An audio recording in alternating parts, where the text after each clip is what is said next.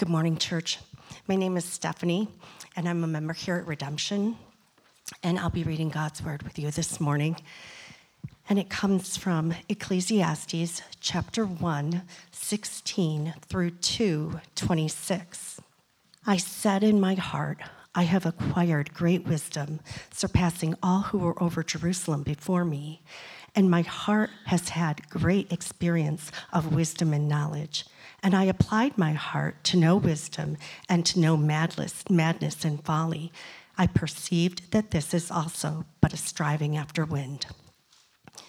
For in much wisdom is much vexation, and he who increases knowledge increases sorrow. I said in my heart, come now, I will test you with pleasure. Enjoy yourself. But behold, this also was vanity. I said of laughter, it is mad, and of pleasure, what use is it?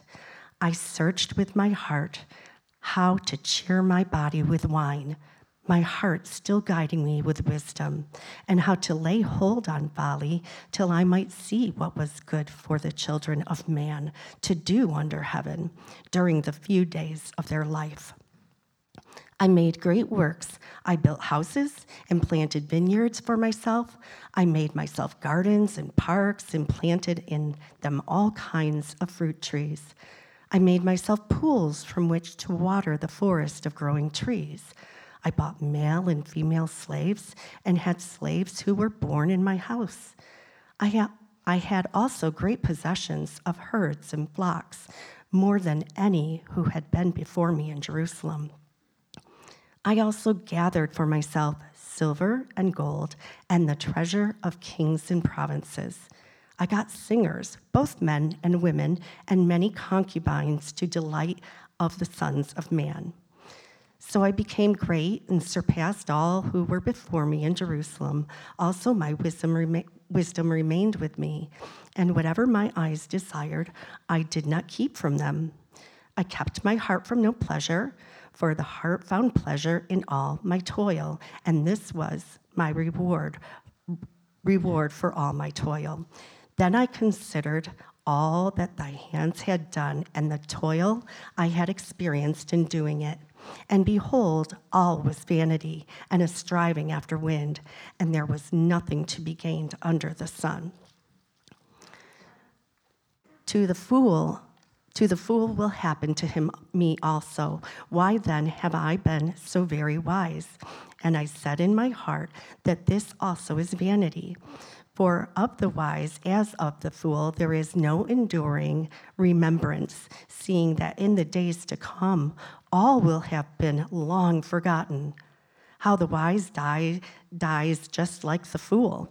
So I hated life, because what is done under the sun was grievous to me, for all is vanity and a striving after wind. I hated my toil in which I toil under the sun, seeing that I must leave it to the man who will come after me, and who knows whether he will be wise or a fool, yet he will be master of all for which I toiled and used my wisdom under the sun. This also is vanity. So I turned about and gave my heart up to despair over all my toil of my labors under the sun, because sometimes a person who has toiled with wisdom and knowledge and skill must leave everything to be enjoyed by someone who did not toil for it. This is also vanity and a great evil. What has a man from all the toil and striving of heart with which he toils beneath the sun? For all his days are full of sorrow, and his work is a vexation. Even in the night his heart does not rest. This also is vanity. There is nothing better for a person than that he should eat and drink and find enjoyment in his toil. This also I saw is from the hand of God. For apart from him, who can eat or who can have enjoyment? For to the one who pleases him, God has given wisdom and knowledge and joy, but to the sinner, he has given the business of gathering and collecting only to give it to one who pleases God. This also is vanity and a striving after wind. This is God's word for us today. Thanks, Stephanie.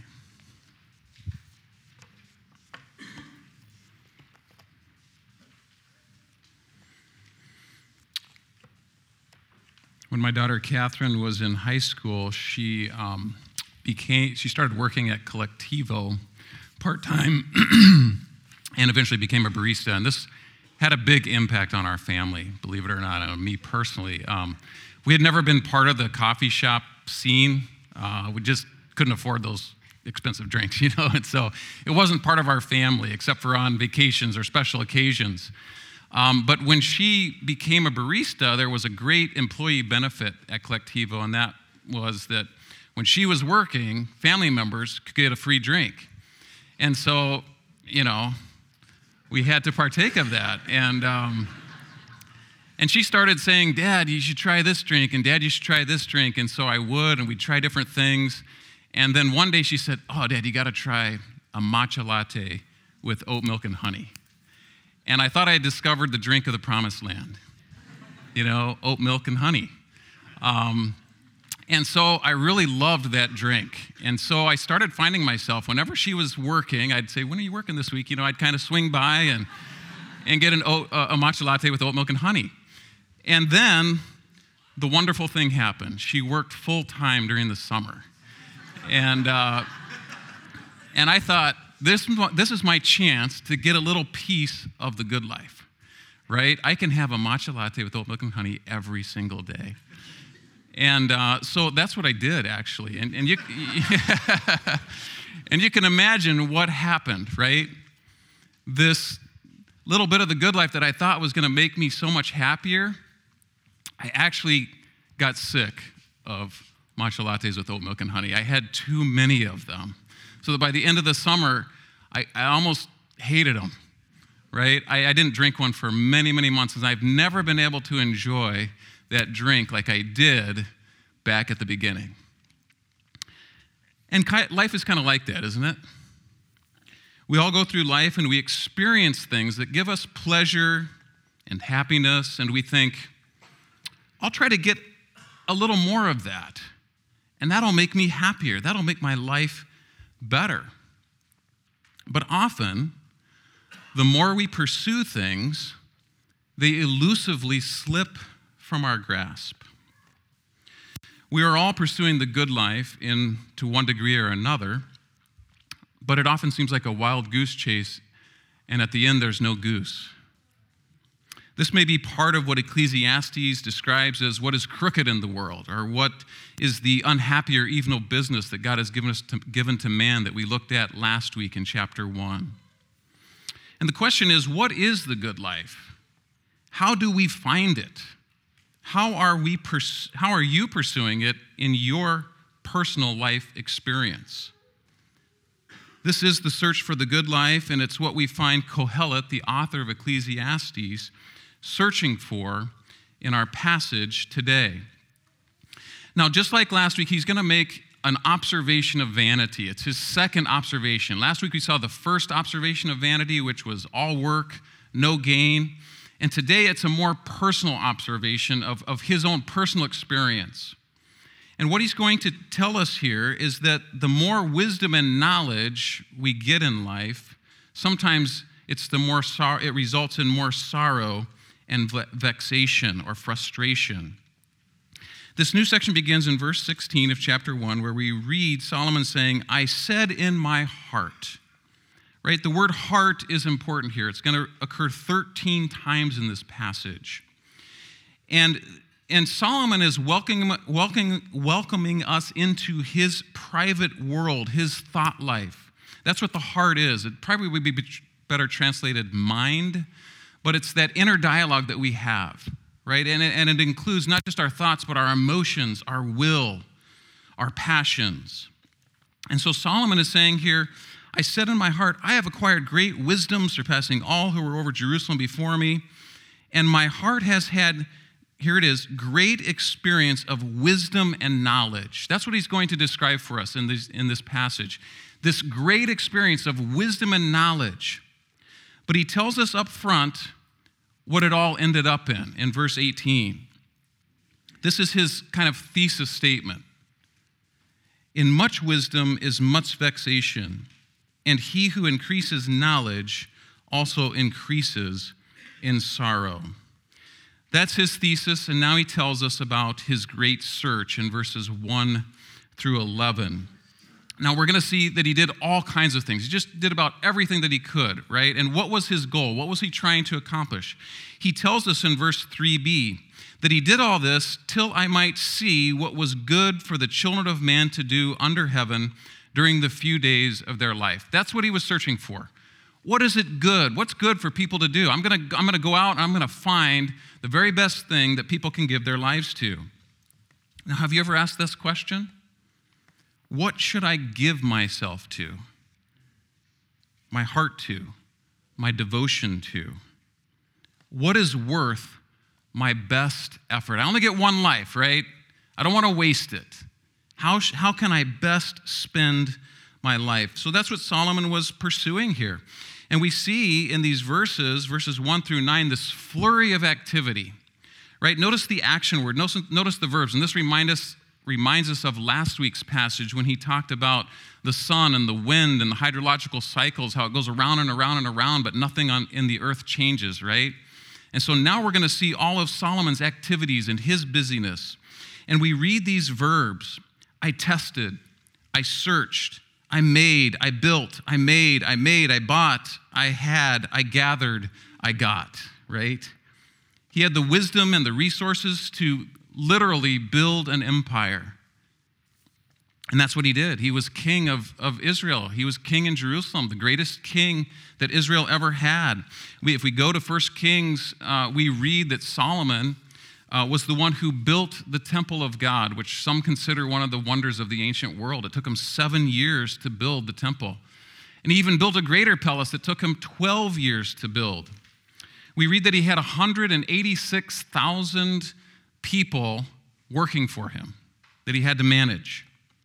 He was working with other kings and other nations to get lumber and stones and whatever he needed for building materials. He built many houses, had many building projects. We read here about parks and gardens and animals, maybe zoos, you know. And at the same time, he was king, and he was leading Israel to the highest point of peace and prosperity that they ever knew. And so he was a very high achiever. He says this in verse 9. He says, so I became great and surpassed all who were before me in Jerusalem. And here's what he did, right? Whatever my eyes desired, I did not keep from them. I kept myself from no pleasure. Wouldn't that be great? That was his experience. That was this great experience of wisdom and knowledge. And all the time he said, my wisdom was with me. He was reflecting. What is the best thing to do in life, right? He had wine, he had women, he had comedians, he had bands, he had real estate, he had business, right? He was delving into everything. And then we read at the end of verse 10, he says, for my heart found pleasure in all my toil, and this was my reward for all my toil. It's a little anticlimactic, isn't it? When I read that, I think of the little bit of pleasure you have at the end of a big project. Have you ever had some kind of remodeling project that you wanted to do, maybe remodel your kitchen or your bath, you know, and you get excited about it. You're like, we need to do this. And maybe you have some discussions with your spouse and maybe some arguments about what you should do. That hasn't happened to me. I've just heard it happens to people. You know, and then you start making a plan and you start buying materials and then you set the day when you're going to do it and you demo it and then you start building it. I'm a contractor, so I like to do the projects myself. And so you're working, anticipating what it's going to look like when it's done. And then you get your final checklist, you check, and you check the last thing off and you stand back and you take a big deep breath and you're like, yes, right? You feel that pleasure, you feel that satisfaction, and then it disappears like your breath in the winter air, right? And life goes on.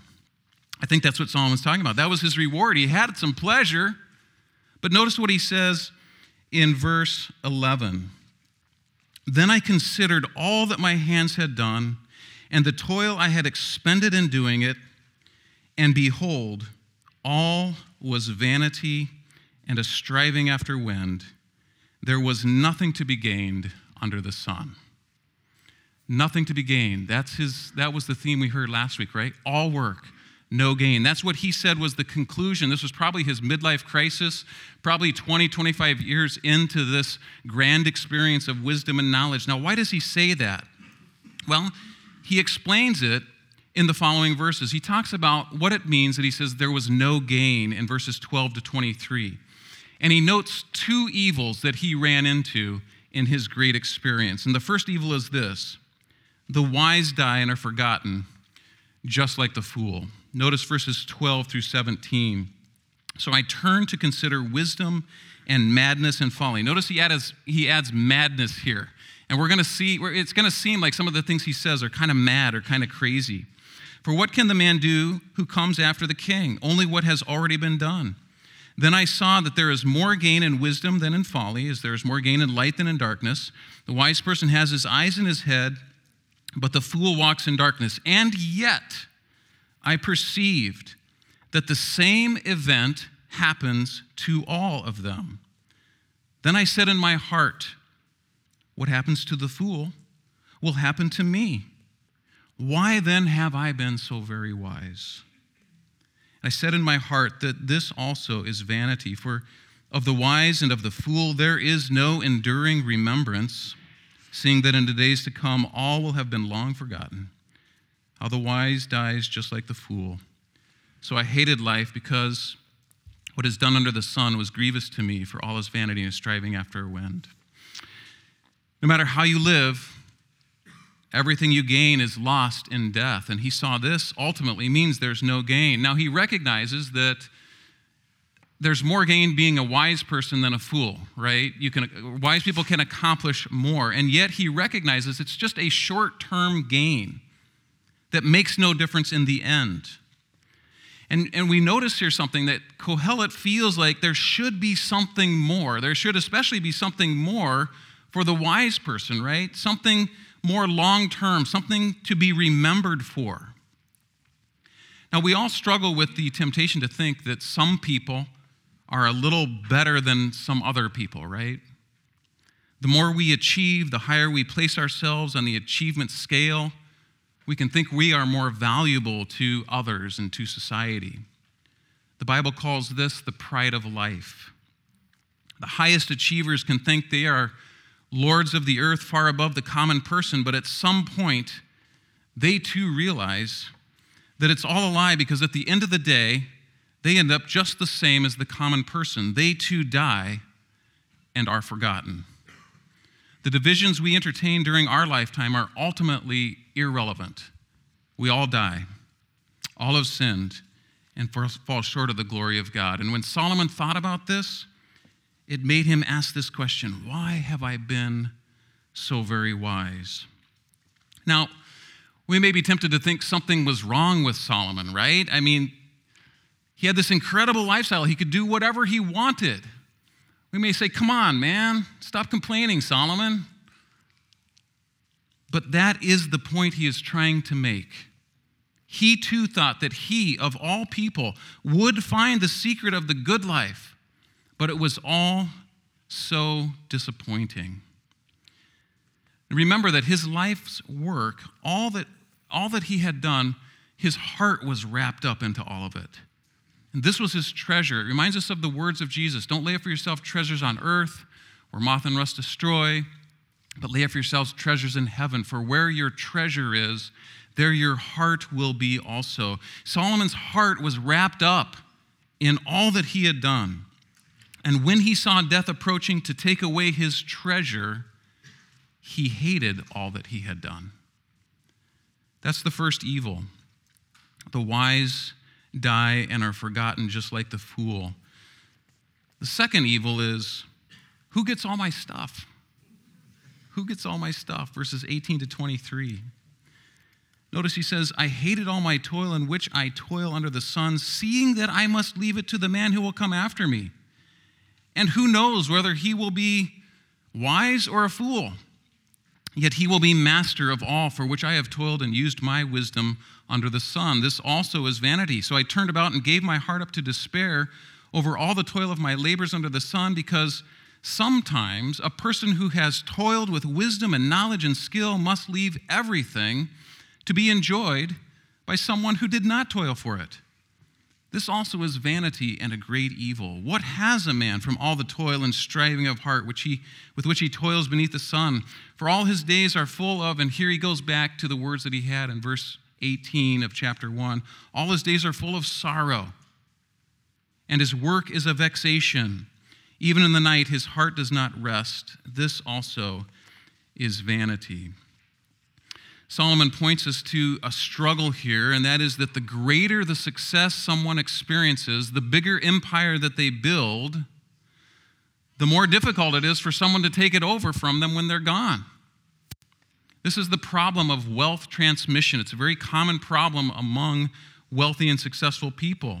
It's a huge concern of theirs. Now, you would think, what difference does it make after you die, right? Who cares what happens after you die? And yet, wealthy people do, again, because their heart is wrapped up in this. They want to believe, they want to think that it will be preserved indefinitely. We see this sometimes even with mega churches, right? There's a person who's very skilled and talented. They build this huge mega church, and yet when they go off the scene, when they retire, when they're gone, no one can come in and fill their shoes. There's a proverb, maybe you've heard it. It goes like this: shirt sleeves to shirt sleeves in 3 generations. Have you ever heard that? It's actually quite common. It's common among wealthy people in particular, and it's the idea that it usually takes about 3 generations. You start out with someone that's wearing shirt sleeves, is kind of poor, and they become successful, they build some wealth, and the second generation usually preserves it, but by the 3rd generation, it's lost, and the descendants are back to shirt sleeves. And this is a common proverb around the world. In China, it's from rice paddies to rice paddies in 3 generations. And in Ireland, it's from clogs to clogs. You can find this in almost every society. Now, we see this is what happened in Solomon's case, right? His father, David, was a poor shepherd boy who had risen to prominence to become king and establish the kingdom of Israel to its greatest point at that time.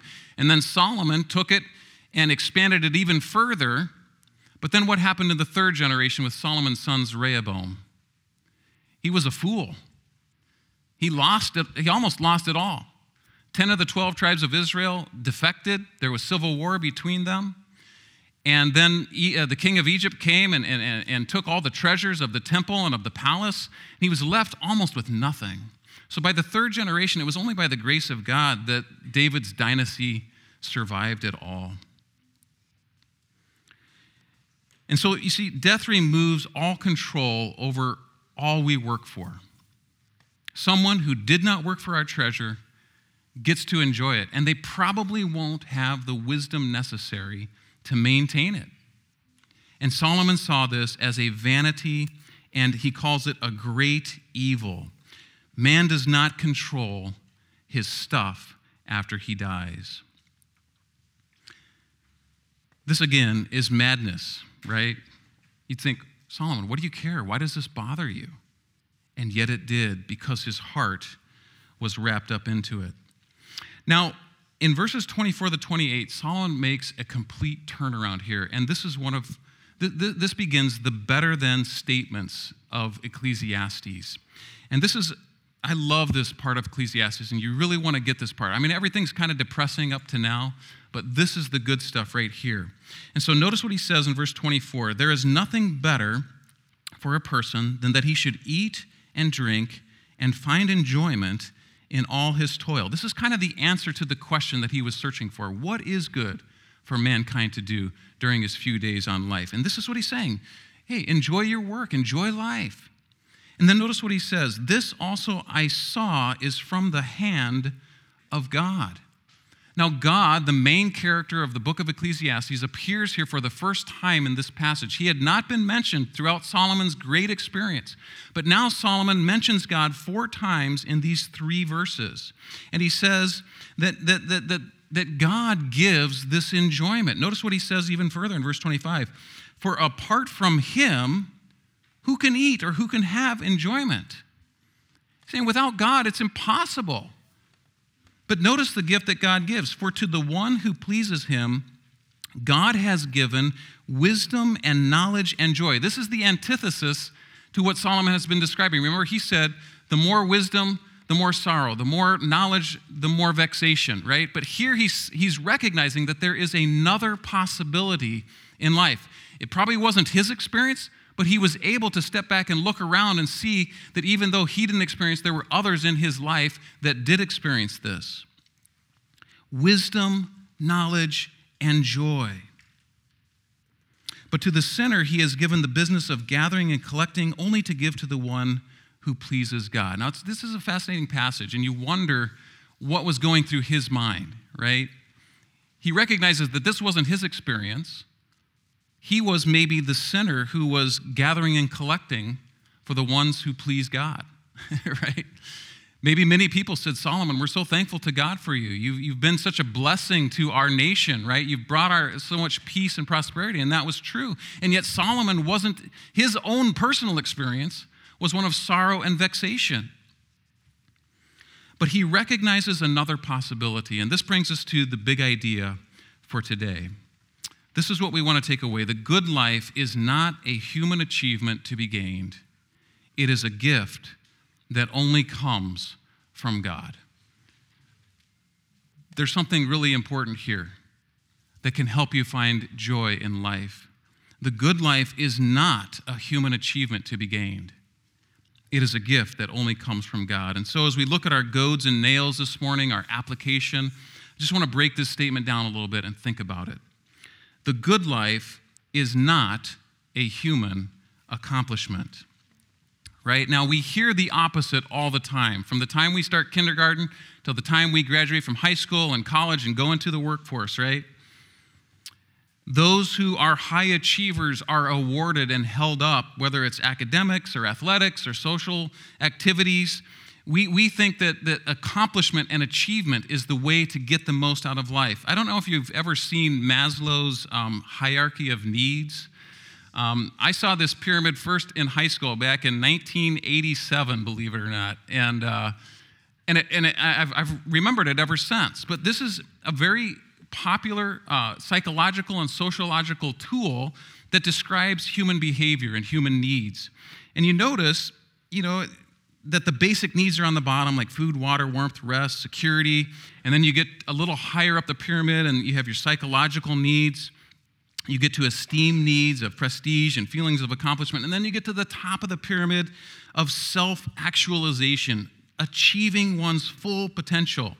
And I remember my teacher saying, there's very few people that actually make it to the top of the pyramid, right? That's the way we look at life. And notice the words here, self-actualization, achieving one's full potential, feelings of accomplishment. And this is what our society does, right? Our idols are those who have achieved the highest levels in business and sports and entertainment. The Elon Musks and the Bill Gates, the LeBron James and the Tom Bradys, the Beyoncés and the Jay-Z's or whoever you like, right? I mean, these are the people that we hold up in our society, and we assume that they have reached the top of the pyramid and are living the best possible life on earth. And we all, in our smaller ways, are chasing our dreams and trying to find the best life for ourselves that we can accomplish. Now, Ecclesiastes chapter 2 exposes this as a lie. And we usually find out the truth about the desperate lives that many of these rich and famous people live only after they die. I don't know if you've ever watched documentaries about rich and famous people. I always find them kind of fascinating. But they all have one common thing about them. They're usually some of the most depressing and saddest things I ever watch, right? Lisa and I watched one on Lucille Ball and Desi Arnaz a while back. They were like some of the most rich and famous people in the 1950s. I Love Lucy, was a popular show, and Desi Arnaz built these Hollywood production studios. They were the largest ever at that point in time. And I remember in that documentary, they quoted Desi Arnaz as saying, "The things I had worked so hard to build, I began to hate." It ruined their marriage, it ruined their family life. It was just so sad. And last summer we saw the movie Elvis. I don't know if you've seen that, but again, we walked out of the theater and we're just like, man, that's one of the most depressing, saddest movies we've ever seen, you know? I mean, and he was the king of rock and roll at his time, you know? And you know, I think of the documentary on Steve Jobs. That's another one that comes to my mind. It's just so sad, so depressing. It reminds me of Jesus' words in Mark 8:34-36. And I think when Jesus said these words, he was thinking about Ecclesiastes chapters 1 and 2. He said this, "If anyone wishes to come after me, he must deny himself." Again, this is the opposite of self-actualization. It's not pursuing your highest self, but denying yourself, right? Let go of the striving for accomplishment.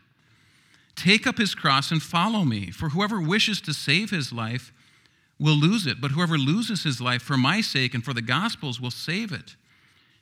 For what does it," and here's Ecclesiastes' words here, right? "What does it profit a man to gain the whole world and forfeit his soul?" I think that's what we see in the experience of Solomon. He gained the whole world, and yet it ended in just sorrow and vexation. The true good life is found in denying ourselves, giving up our trying to achieve it, and following Jesus. And that leads us to the final goad and nail here. The good life is a gift that only comes from God. Now, what do I mean by the good life here? Well, I'm just keeping with the words here with Solomon. It's living a life, having an experience of wisdom, knowledge, and joy. Jesus would later call this bearing fruit in John 15. And when we think of bearing fruit, we think of the fruits of the Spirit, right? Love and joy and peace. This is the good life. Living a life that's filled with the Holy Spirit and experiencing love and joy and peace. Paul said that the kingdom of God is righteousness, peace, and joy in the Holy Spirit. This is what we're talking about when we talk about the good life. Now, experiencing the good life does not mean that we escape the vanity of life under the sun right now. It doesn't mean that everything is perfect and easy. That's not what we're talking about. But rather, the idea is that within the vanity and the crookedness of this life, we can escape the futility of trying to accomplish the good life through our wisdom and knowledge that ends in sorrow and vexation, and instead we can experience God's gift of wisdom, knowledge, and joy.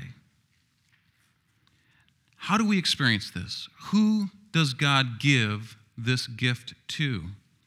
Is it completely random or mysterious, like some kind of divine lottery that we have no clue as to who gets the good stuff and who doesn't?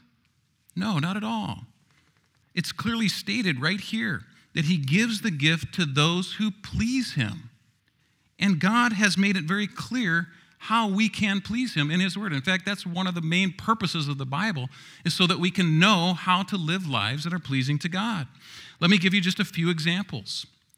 Hebrews 11, verse 6 says this, "Without faith, it is impossible to please him. For whoever would draw near to God must believe that he exists and that he rewards those who seek him." So faith is at the very foundation. Faith and trust in God is the way that we please him. We see this from the very first man that God chose, Abraham. He was a man of faith. He believed God. It was reckoned to him as righteousness. Notice 2 Corinthians chapter 5, verses 9 through 11. "Therefore, we also have as our ambition, whether at home or absent, to be pleasing to him." Think about that word, our ambition. What is your ambition? Paul says our ambition is to be pleasing to him.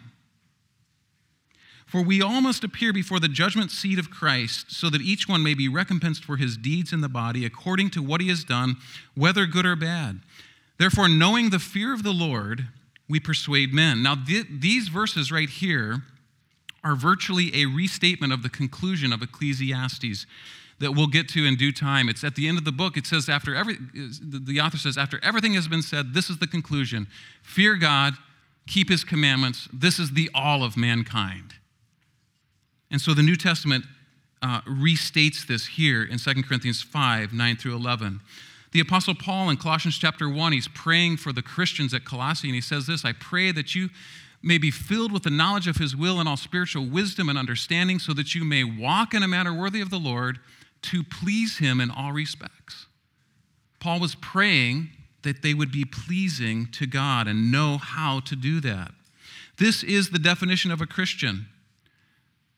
A Christian is one who lives to please God. Remember the greatest commandment? Love the Lord your God with all your heart, with all your mind, with all your soul, with all your strength, right?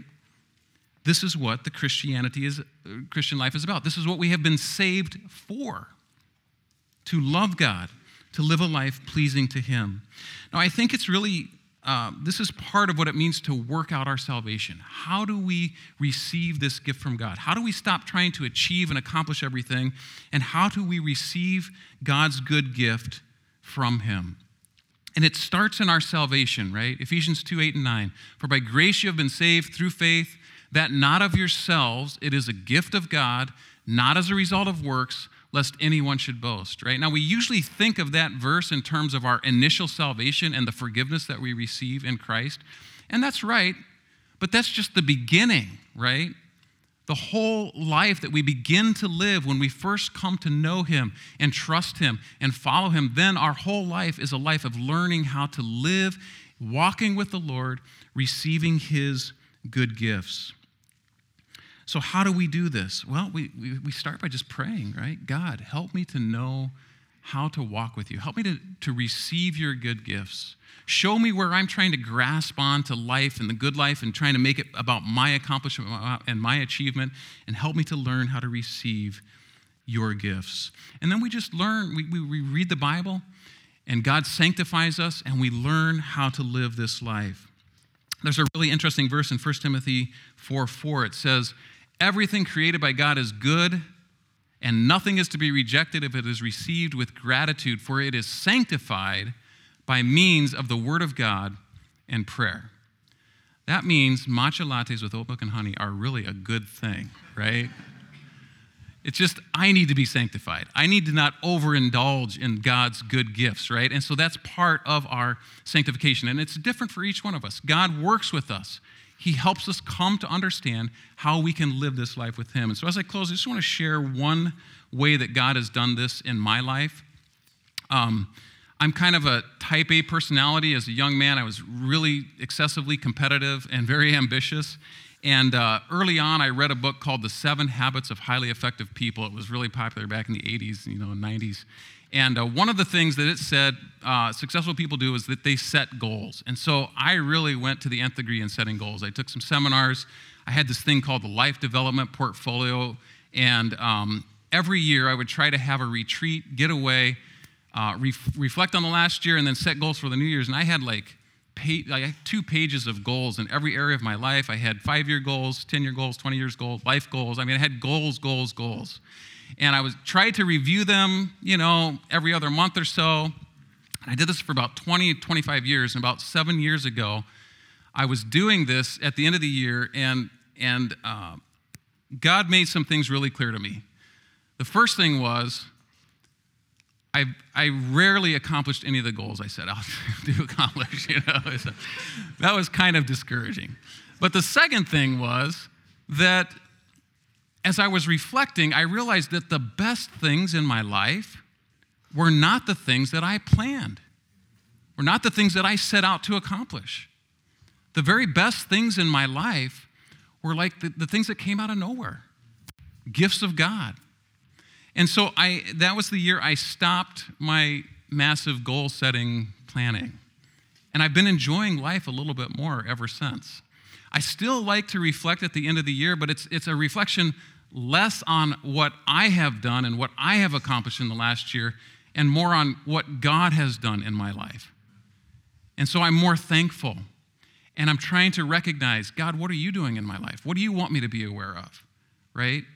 And be looking for those things, be ready for those things, be trusting Him for those things, and be praying that I can respond a little better. I want to become less of an achiever and more of a receiver.